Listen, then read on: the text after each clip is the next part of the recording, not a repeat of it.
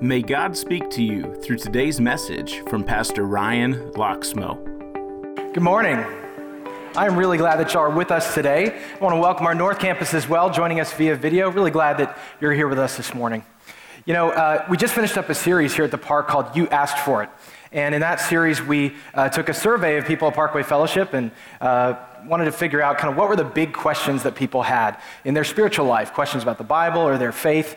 And there was one question that we got a lot, and it was a question about what is the end of the world going to look like? The end times, what is that all about? Now, we were already planning on doing this series, so we didn't answer that question in that series. But look, it's a question that just fascinates us. It fascinates the culture within the church and outside of the church.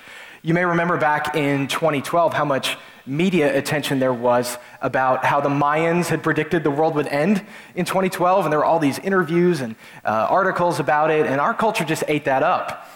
And, films and TV shows that are kind of apocalyptic are huge hits. So like The Walking Dead, Planet of the Apes, Armageddon, Waterworld.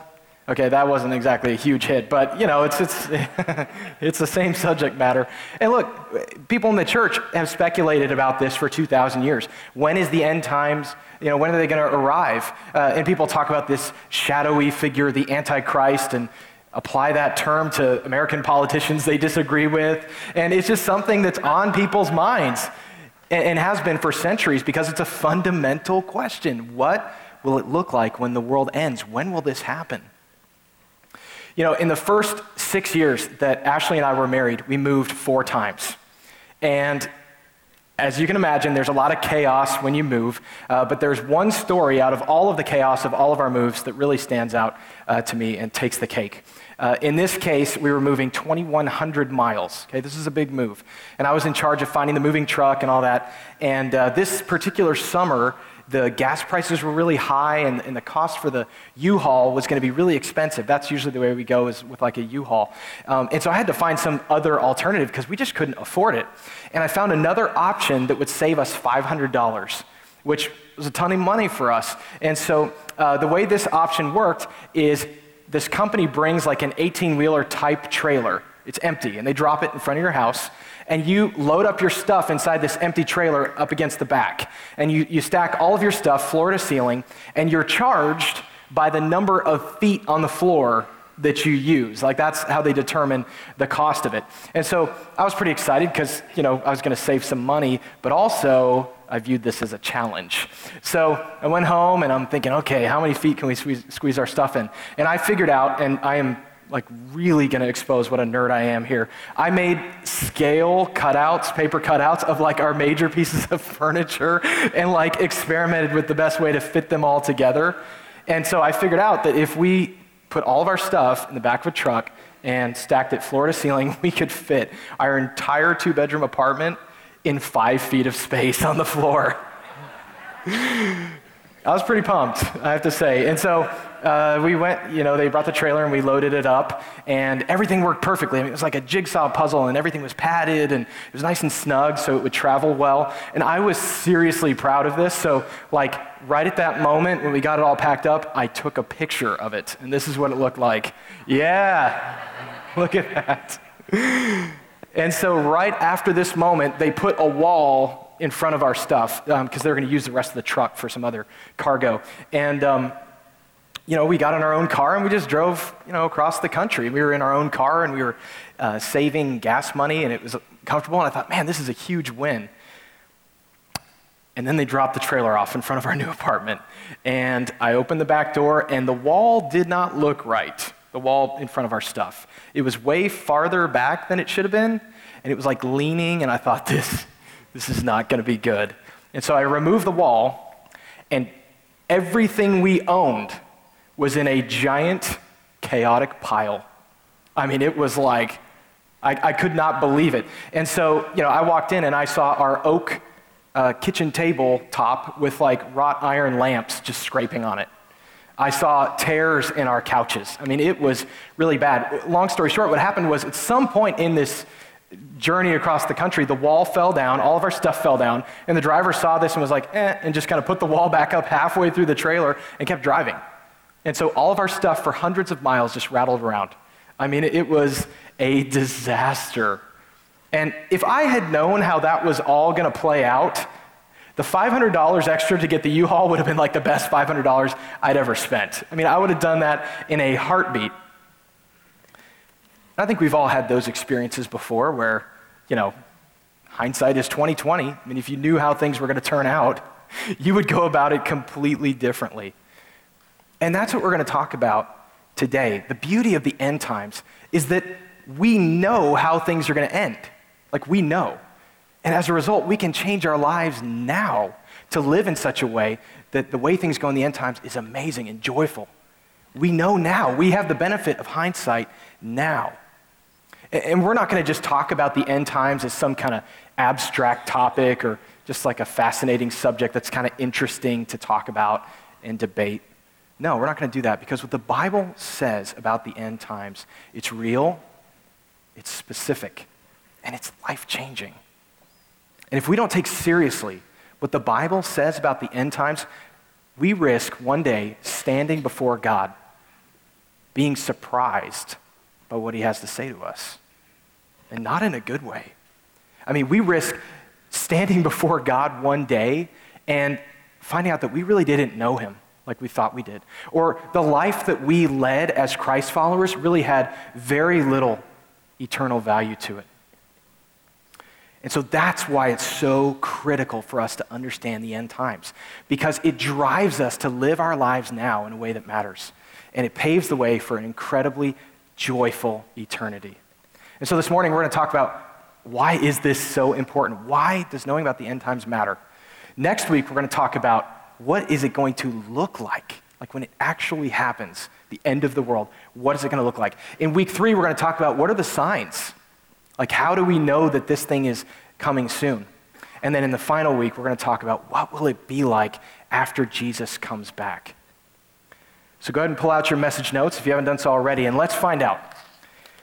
Why does it matter to know how the world ends? Why does it matter? Well, this is your first fill-in. When the world ends, I will give an account to God for how I lived my life. I will give an account to God for how I lived my life. Now let's talk about judgment for just a second. It's not a comfortable topic. And because Jesus talked a lot about not judging, many people mistakenly believe that there is no judgment in Christianity, that that's not part of the equation. But that is not true. There is judgment in Christianity. It's just that you and I are not the ones doing the judging. Christ is the one doing the judging. Christ is the judge. And one day, the Bible tells us, he will judge every single person who has ever lived. He will judge every person in this room. He will judge every person sitting at the North Campus. He will judge every person listening online. Every person who has ever lived, he will judge me, all of us, individually. Look at this passage from 2 Corinthians 5. It says, and I want you to underline this first phrase, we must all appear before the judgment seat of Christ. We must all appear before the judgment seat of Christ, that each one may receive what is due him for the things done while in the body, and then underline the rest of this, whether good or bad. Whether good or bad. Now, this passage was written by the Apostle Paul. He was kind of the key leader in early Christianity in the first several decades after Christ's death and resurrection. And in the city of Corinth, which is in Greece, it's near Athens, in the city of Corinth, he was arrested at one time, and he was put in trial because he had been accused of breaking the law. Now, what he did is he had to appear before this Roman official who sat on the judgment seat. Okay, and so the judgment seat was this throne that he would sit on top of this raised platform, the Roman official, and then Paul, the accused, was down below on the ground. And that platform that this Roman official stood on still stands in Greece today. Like, you can actually go see it. And a few years ago, I was able to go to Greece, and I took a picture of this. Okay, this is ancient Corinth, and here's what you're looking at. That rectangular stone structure in the middle of the photo, that was the platform for the judge. Okay? Now, it's hard to tell the scale there. That platform is about 10 feet tall. Okay, it's almost 3 times as tall as the platform that I'm standing on now. And on top of that platform was the judgment seat, okay? It was like a throne, and the Roman official stood on that throne, and he was flanked by these elaborate columns. It was a very powerful scene, and it was designed to be intimidating. You've got the Roman judge up there high on this platform, and the accused is down defending himself on the ground. And that is the image that Paul is using in this passage. In the same way that he had to stand before that Roman official, we will one day have to stand before Christ and answer for our lives. Not some of us, all of us. We will all have to do that. And both our good deeds and our bad deeds will be on display. That's something that surprised me when I first learned about this years ago. I kind of thought that, if you're a Christ follower, you just kind of get shooed into heaven. The whole judgment thing, you don't have to do that. Like, Jesus saved you.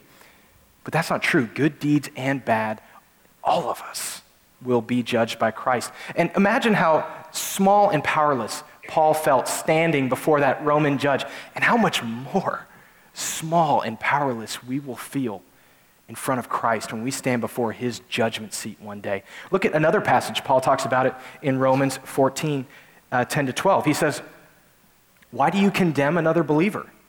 Why do you look down on another believer? Remember," and underline the rest of this sentence, "we will all stand before the judgment seat of God.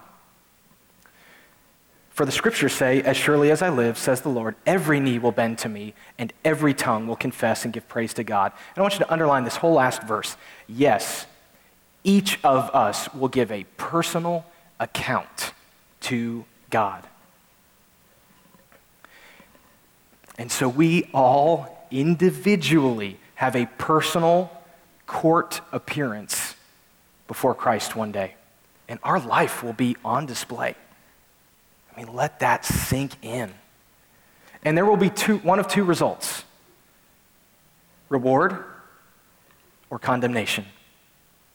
And there is no appeal. So how are you supposed to prepare for that moment?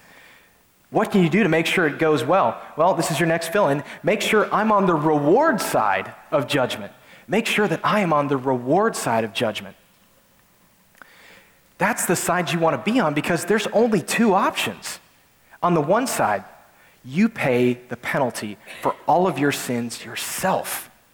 And you get no credit for all the good stuff you did on earth, because good deeds can't cancel out bad deeds. That's not the way it works. And you pay the penalty for all your sins, and you spend eternity in a place the Bible calls hell, separated from God. That is one option. But there's another option. And that option is that Christ pays the penalty for your sins on your behalf. That is the other side. That is where you experience reward. And that is the side of judgment that you want to be on. So how do you do that? Well, you put your trust in Christ. When Jesus came to this earth, he lived a perfect, sinless life and voluntarily sacrificed himself on the cross. And there was a reason for that. He had the judgment in mind. He was paying the penalty for all of your sins and mine, past, present, and future, back then. That's what he did it for, to pay the penalty so that we can be on the reward side of judgment. And the Bible tells us that if you place your trust in Christ and ask him to come into your life and save you, he will. And you will be on the reward side of judgment, and you'll get to spend eternity in heaven. And it's a free gift. It is absolutely free. You cannot do anything good to earn it. Christ sacrificed himself and offers it to you as a free gift. Now, on the back side of your message notes at the bottom is a sample prayer to become a Christ follower.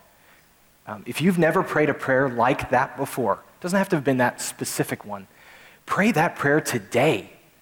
Christ loves you. He will come into your life and he will save you. And I'm going to give you some time at the end of the message to pray that prayer if you never have before. But look, here's what it will look like at the judgment if you're a Christ follower. You will stand before Christ, the judge. You will have that awe-inspiring moment. Each of us will. And when Christ looks at your life, he won't see your sins.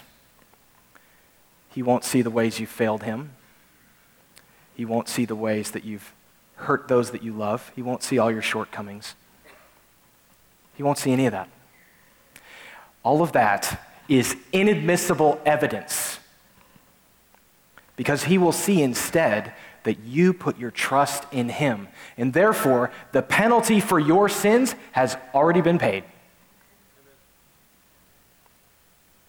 His goodness, his sinlessness will be credited to your account. And you will get to spend eternity with God in heaven because there is no legal punishment required for your sins. It's done. That's what will happen if you're a Christ follower at the judgment. So if you're not a Christ follower, become one today. Christ will come into your life and you can have confidence. When you face the judgment, you will be on the reward side. Why else does it matter to know how the world ends? It's your next fill-in. The way the world ends should affect the way I live now. The way the world ends should affect the way I live now. Now we're going to look in this next point at a very poetic passage. It's from another one of Paul's letters, and he's kind of painting a picture about how our current lives relate to the end times. And so I want you to kind of picture it because it's very kind of metaphorical. He writes in 1 Corinthians 3, he says, "No one can lay any foundation other than the one we already have, Jesus Christ. Anyone who builds on that foundation may use a variety of materials, gold, silver, jewels, wood, hay, or straw." Now let's pause right there, okay? What's Paul saying? He's saying that when we become Christ followers, we have a clean slate, okay? We have a new foundation for our life, and that foundation is Christ. And the rest of our life, we are supposed to build on that foundation.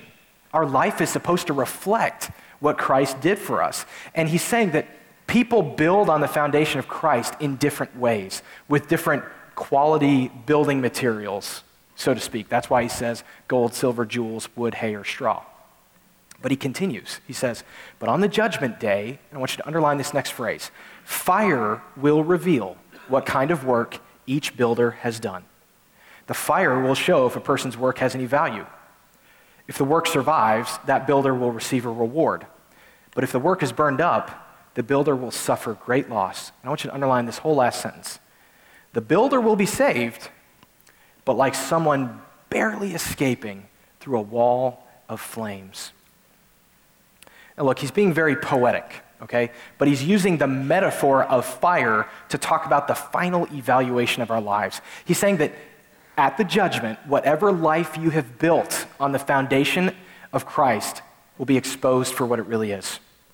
The things that have real eternal value will be identified, as well as the things that are worthless from an eternal perspective. Now, I do want to say something really important. Your salvation is not at stake, okay? Because look, in the passage it says, the builder will be saved. We will be saved regardless of whatever life we build as a Christ follower. As long as we are Christ followers, we will be saved. That's not at issue.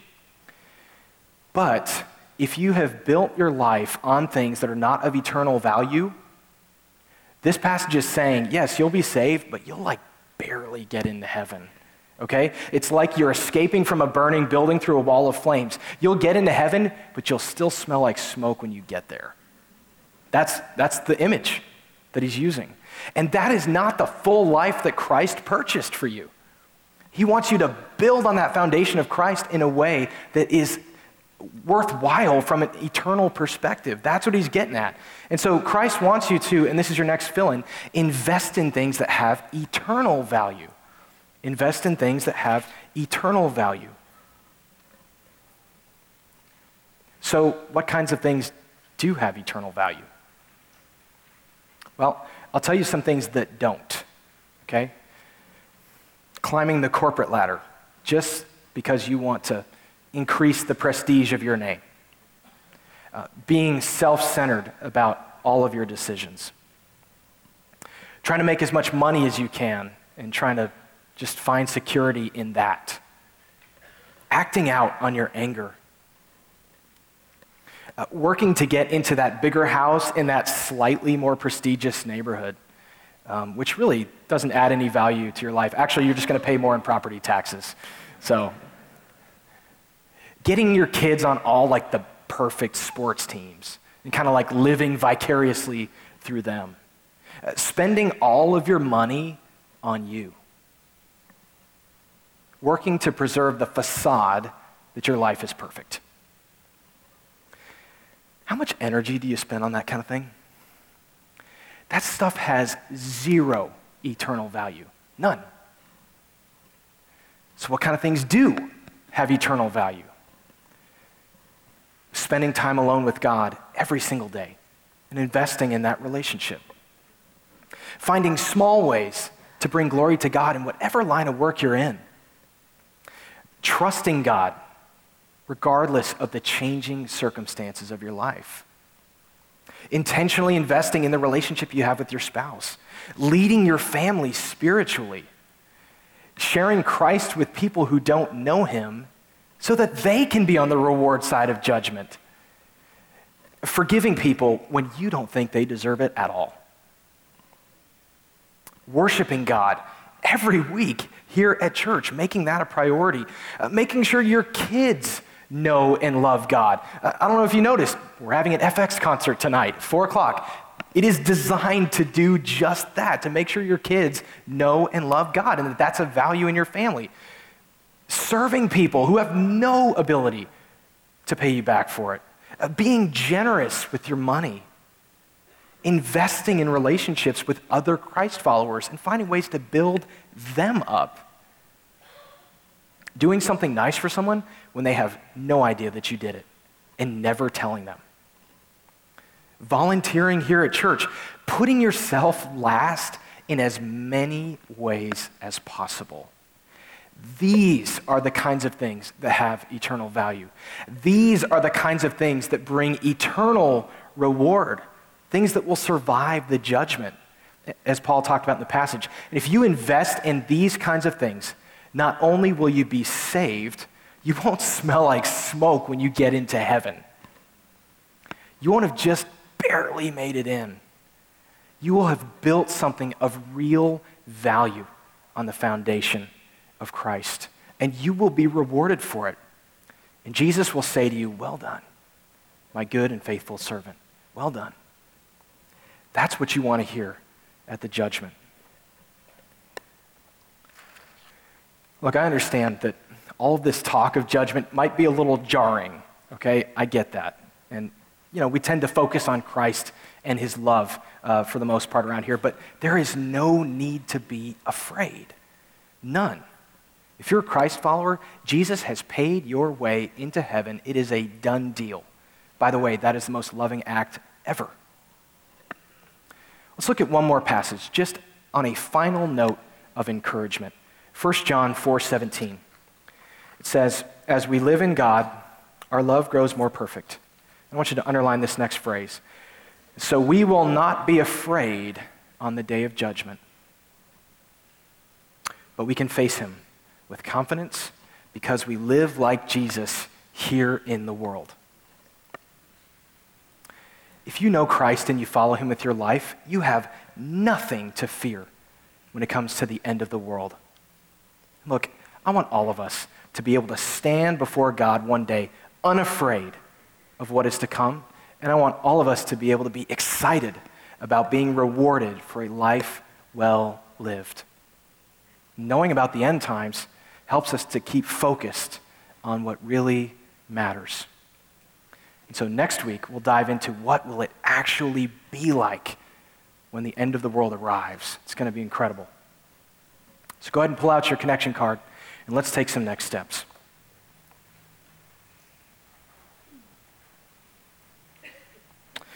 How about this first one? I will make sure I'm on the reward side of judgment by praying the prayer to become a Christ follower today. If that's you, if you've never prayed the prayer to become a Christ follower, pray that prayer today. God loves you, and he wants to come into your life, change it now, and give you the assurance that you will be on the reward side of judgment one day. But if you're going to pray that prayer, check this box, because we're going to send you some free stuff in the mail to help you in your new life following Christ. And I'm going to give you a moment here in a second to pray that prayer. How about this next one? I will eliminate one thing in my life that has no eternal value. Would you do that? Start with one. Just start with one thing, and then write down on the blank what it is that you're going to cut out. How about this next one? I will add one thing into my life that has eternal value. What is one thing you can do that you can add in that you know will survive the judgment? Write it down, check that box, and then write it down on that blank. How about this next one? I will attend the FX concert tonight with my family at 4 p.m. This is an incredible way for you and your family to put your relationship with Christ first, and an incredible event to invite the people in your life who do not know Christ and need to be on that reward side of judgment. This is one of the best things you can invite people to. Would you check that box and be here tonight? How about this next one? Sign me up for a summer small group. Look, inside your worship guide is a card that looks like this. Our summer small groups are arranged by neighborhood. And so it's a great opportunity for you to get to know people in your neighborhood who go to Parkway Fellowship and to be around other people who are trying to build that life out of things of eternal value. And you can bring your whole family to this thing. So just write down the 3-letter code of your neighborhood on the blank, and we will send you information. The next meeting is next Sunday night. It's a blast. You should really get signed up if you're not. How about this next one? I will memorize 1 John 4:17. As we live in God, our love grows more perfect. So we will not be afraid on the day of judgment, but we can face him with confidence because we live like Jesus here in the world. That's a life-changing verse. Would you commit that to memory? And how about this last one? I will come to the rest of the End of the World as We Know It series. We got 3 more weeks, and we are just starting to scratch the surface. Would you make that commitment? 3 weeks to learn how your life now can prepare you for what it's going to look like. But here's what I want you to do. I want everybody in this room now to go ahead and bow your heads. Everybody in here, bow your heads. I'm going to give you some time to spend alone with God. And if you're going to pray that prayer to become a Christ follower, this is going to be your opportunity to do that. And for everybody in this room, I want you to think about what you've learned today, what God has taught you, and the next steps you've taken. And I want you to just ask him to help you to live your life now in a way that brings eternal reward. So take a few moments and spend alone with God.